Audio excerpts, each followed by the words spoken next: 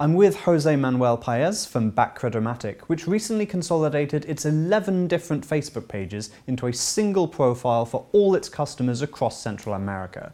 What benefits did this consolidation bring to your customers and to the company? I would say the main benefit to both is around simplicity of our brand. Instead of having multiple profiles delivering multiple messages, we have a single profile with a narrative that aligns to our brand pillars. We want to be a brand that customers like, we want to be a brand that customers relate to, and we definitely want to be the brand that they turn to when financial questions arise. You have 1.5 million followers. That's a lot of people who might turn to you when financial questions arise. So how does your social media team manage such a vast audience? Well, we have specialized teams in each country, but it's not about the followers, it's about how well we segment these custom audiences and actually deliver relevant messages to them. We try to understand where the customer is in their life, if it's time to go to college or if it's time to actually build a house or get a car, and get that relevant message out there on how Bacredomatic can help them in that moment in their life. So what is your strategy for converting followers to customers? We give a lot of thought to the posts that we make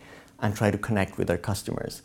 Obviously, we're trying to convey our competitive advantage and present the benefits of banking with us. But what we're getting at is to be able to get that natural path from where we are getting to know each other, and that's the brand awareness, to when we decide to work together and create that relationship. Because at the end, that's what we really want at Bacredomatic, to create long-term positive relationships. Jose, thank you very much. Thank you. Thanks for watching. We have 2 more videos with Jose Manuel Paez. Click now to watch the first about the regulatory challenges to digital transformation that exist in Central America. And please subscribe for more international financial insights from worldfinance.com.